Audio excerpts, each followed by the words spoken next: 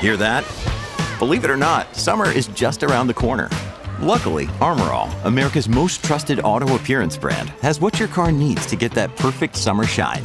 Plus, now through May 31st, we'll give you $5 for every $20 you spend on Armor All products. That means car wash pods, protectant, tire shine, you name it. Find out how to get your $5 rebate at armorall.com. Armor All, less work, more clean. Terms apply.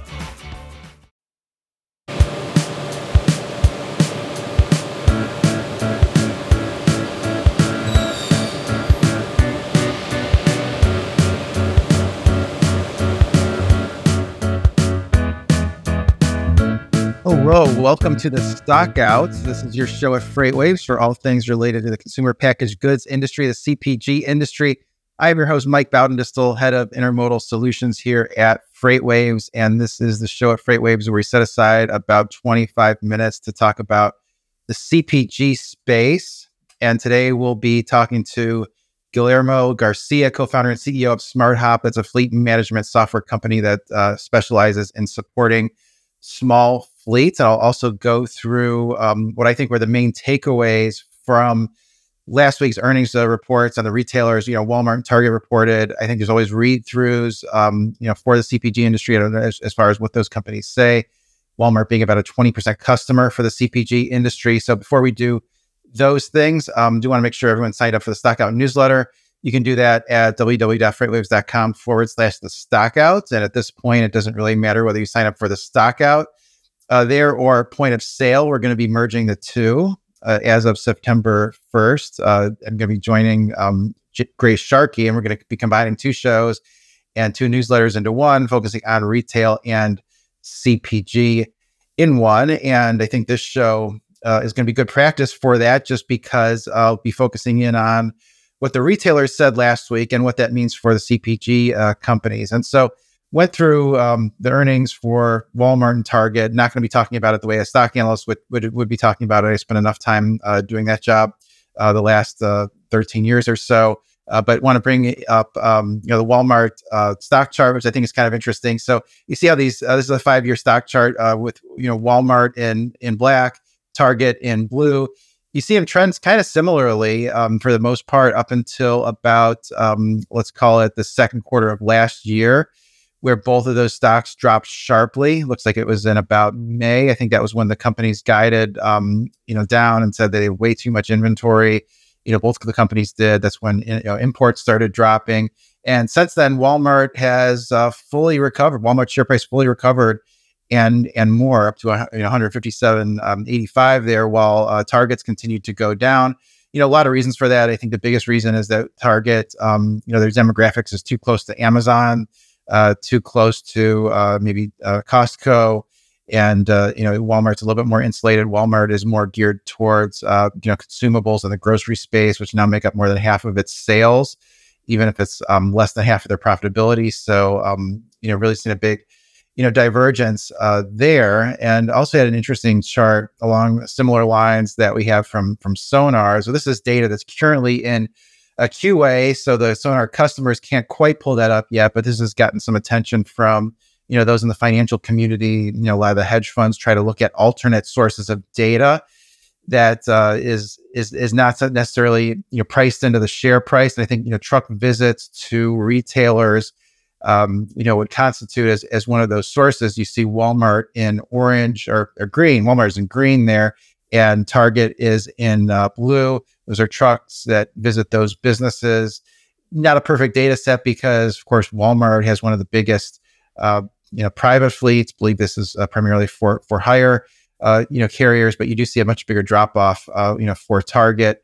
Less purchasing of discretionary general merchandise type items. So in going through the earnings reports last week, really have three main takeaways that I thought were incremental to what the companies had talked about before, if we're looking at it from the perspective of the CPG companies. And the first takeaway is I thought that the Walmart's comments that the consumer is holding up better than they had expected at the beginning of the quarter was something that was incremental. And I think a lot of that has to do with, now that we're starting to see in some of the macro data that people's incomes are growing a little bit faster than the rate of inflation, the past 2 months, and that ended a streak of about 24 months when inflation was outpacing the pace of wage growth. So consumers, I think, are feeling maybe just a little bit better.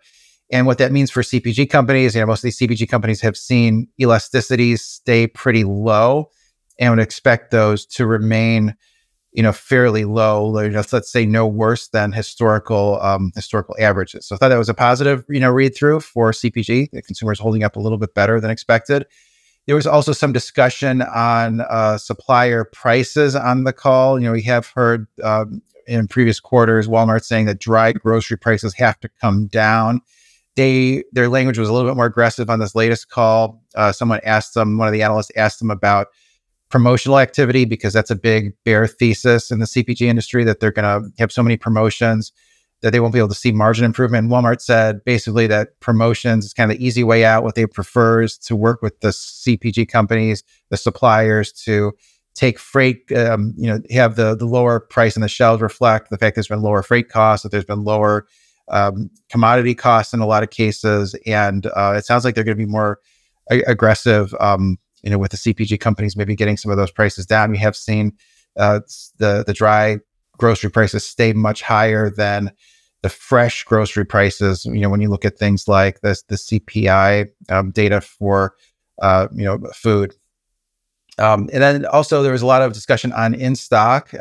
Target specifically talking about this in stock every time concept. They're trying to do more with e-commerce and pickup and delivery. They want to give you your Starbucks while you drive up and get your order at the same time, but they want to have it sort of in stock every time is sort of the line they're using. And I think that means for the CPG companies, if they weren't already being aggressive with on time and full fees, holding the carriers and shippers accountable for that they're going to hold the CPG companies really accountable for the on time and full. So service seems to be of greater importance than it ever has when dealing with these big shippers. So those were kind of the three big takeaways from the retail earnings call. Consumer holding up well, Walmart getting maybe more aggressive on price, and then it really has to be in stock sort of every time to play. So with that, as a little bit of an overview, I want to bring in today's guest. It's Guillermo Garcia, co-founder and CEO of SmartHop. He's joined us on previous discussions on FreightWaves TV. Thank you for joining me on the Stock Out. Yeah, so SmartHop is a So why don't we start off with why don't you give us a little bit of an overview of SmartHop for those who are familiar. In the US manage their operations and performing with better capabilities than the leading carriers. And what we want is to pretty much level the playing ground, so those that have their fleets very small, probably don't have the relationships that the mega carriers have with shippers and brokers, that they can operate with the same level, if not higher level, and have the ability to move and have those opportunities that the big players have. So how do you go about doing that? And maybe to start, like, what are some of the unique challenges that without a platform like that, or just a very small carrier would have because they don't have the scale of a large fleet? First thing to understand about SMBs in the trucking world in the US is you don't have contracts. You typically have a very transactional driven relationship with your customers, either a shipper or a broker. You're on a load to load basis. So first thing, and one of the things that we do best is helping them automate their decision-making process when using your assets, booking your loads, managing the execution of that load. And that helps your relationship with either the broker or the shipper, whoever you're holding for.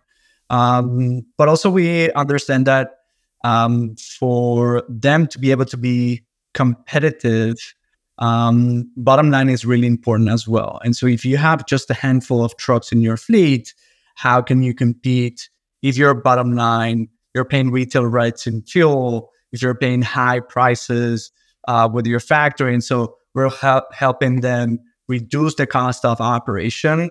So the pressure that they would have typically that makes them have to negotiate and be obsessed about negotiating their rates lowers. And so they have an ability now to build a relationship and to make the right decisions across the journey of their trucks. At Evernorth Health Services, we believe costs shouldn't get in the way of life-changing care, and we're doing everything in our power to make it possible. Behavioral health solutions that also keep your projections at their best? It's possible. Pharmacy benefits that benefit your bottom line? It's possible. Complex specialty care that cares about your ROI? It's possible. Because we're already doing it. All while saving businesses billions. That's Wonder made possible. Learn more at evernorth.com/wonder. Look, Bumble knows you're exhausted by dating. All the must not take yourself too seriously and 6'1" since that matters. And what do I even say other than hey? Well, that's why they're introducing an all-new Bumble with exciting features to make compatibility easier, starting the chat better, and dating safer. They've changed, so you don't have to. Download the new Bumble now. Yeah, so a few different things there. So really, you sort of list a few different things, and it's I guess what has stood out in some of our data has just been the spread between the spot rates, which is where a lot of these small fleets play in, and the contract rates, which have stayed more elevated. We have a Sonar chart that to that effect. So the white line is van contract rates, excluding fuel, so just the line haul, and then the orange we have spot rates with an algorithm to remove fuel to put those on an apples to apples basis, and you see, the spot rates have been lower than contract rates for some time now, almost beginning of 2022. Maybe they've stabilized a little bit there, and how would you describe that when you see the spot rates that have that degree of spread, and maybe is there evidence that we're at a bottom with spot rates, or kind of what are you seeing in the marketplace there? So trucking is a very cyclical industry. It goes up, it goes down, but also spot versus contracted. Some quarters spot will outpace the contract and then will go down. The important piece to understand here is those that mainly live in the spot market, which means you don't have a contract, you're very vulnerable, and it's very volatile because you're always searching for a load, not a contract, not a long term. It's just a couple of days that you can secure when you think about spot market rates.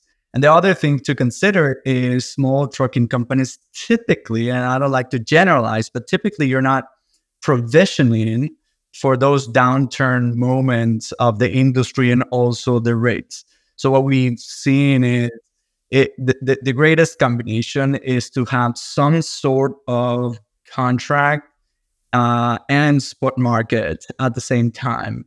100% spot market carrier or 100% dedicated carrier, it's not necessarily the best or the maximum outcome that you can have to become a healthy trucking company. Navigating between both is where it becomes healthy as a business.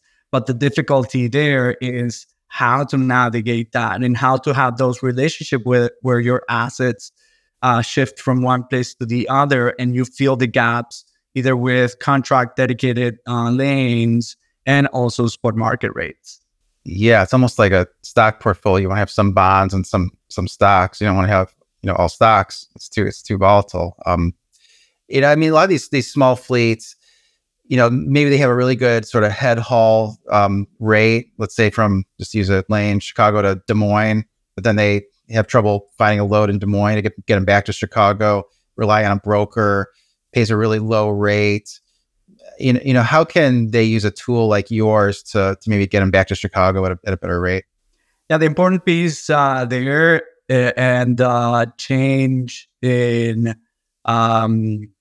paradigm for us is we don't typically think about head hauls or back hauls. Yes, if you have a truck that goes and comes back, yes, that haul and front haul and back haul is pretty much how you need to think. But at the end of the day, if you have a contract, if you have a dedicated lane, the head haul could be the one that you are trying to fill with the spot market. So we think in kind of like loopy trips, where our technology is helping bringing those contracts, bringing that priority that your fleet has with that relationship that you built. And so we take it kind of like in layers. Our technology is saying, well, if you have this contract, if you have to perform, and also if you need to execute on this contract, then from that moment on, then starts to match and think about cross network. And cross network could be other dedicated lanes, other contracts, but also spot market. So it's a combination of contract and spot market. And the other thing that we've changed and help our customers change is not think about just RPM, rate per mile, right? Because at the end of the day, the important piece for a business is profits, is that profitability to bring at the end of the month, the quarter, or the period that you're looking at. And so you can take a low rate from point A to point B just to get to that load that will make up for that loss or for that low rate. But at the end of the day, the sum of all the loads that you're doing in that period, it's what truly matters. And that's where we do really good, where our technology does really good for the ops people in that carrier to understand what's the best decision at any given case and any given time. Okay, so it's all about kind of load selection, picking the loads that'll get you into a market where you're also going to be get loaded, and maybe that means you go to a few different cities and not just sort of go back and forth in some cases. That's interesting. For a small fleet that is, you say you don't want to be overly reliant on the spot market. That makes a lot of sense. If a fleet is overly reliant on the spot market, how can they start to make that transition where they're a little bit more balanced between the contract and spot market, and how do they sort of carve out a niche with some contractual customers? The first thing that we always advise to our customers is one, understanding that trucking is a commodity. Quality and relationships really matter, right? I mean, your truck, there's millions of others that have your same truck and are not offering something to either brokers or shippers. So what we say to our customers is use the data, follow the suggestions that our technology is given to you, to your operations people, but build relationships. Because even if it's through our technology that we allow digital bidding and booking through our technology, those brokers or shippers that know you will typically pay more, will typically be more open of bending the bar more for you than just a one-off type of carrier. So that specific load, if our technology is suggesting that you should do it for a couple of $100 more, that broker or that shipper will, if the relationship is there, if the quality of your service is there, you will typically see a much better outcome. And $100 here, $200 in the next load, if you start adding that up, that's what's going to separate you from the rest of the pack. And we can't control the market. And we say this every day to our customers. We can't control the market. What we can do is to help you navigate the wave and be on top of that wave. And if you're making the right decisions, if you're making sure that the relationship and the quality of your service is there, you're going to have a good outcome. Yeah, that makes a lot of sense. So the relationship somewhat dependent on, this carrier's given shipper good service in the past, therefore, they're kind of get to be a kind of a preferred carrier. I mean, I assume sort of define good service as sort of showing up on time, getting to where you're going on time. If there's some traffic jam and you can't do that, let them know ahead of time, or any other, sort of best practices that fleets should employ to deliver good service. Well, one of the things that I think it hits really hard to brokers and shippers is cancellations. And it goes both ways. It goes the carrier not canceling the appointment or going to pick up. If you committed that you were going to pick up and deliver a load for a broker or a shipper, follow your promise and don't jeopardize that relationship, because just minutes after you booked that load, another broker, another shipper called, or you saw it on a platform just for maybe a little bit of an extra money in that. So cancellations, and I tell you that it goes both ways, because one of the things that hurts a lot to every carrier, and specifically the customers that we have that mainly live on the spot market, is when a broker does the same, right? I mean, they found someone that was willing to do the load for just a couple of dollars less, and they will just call and say, well, I'm sorry, something happened and I need to take you off that load. So as you said, picking up on time, having that quality when you execute is really important.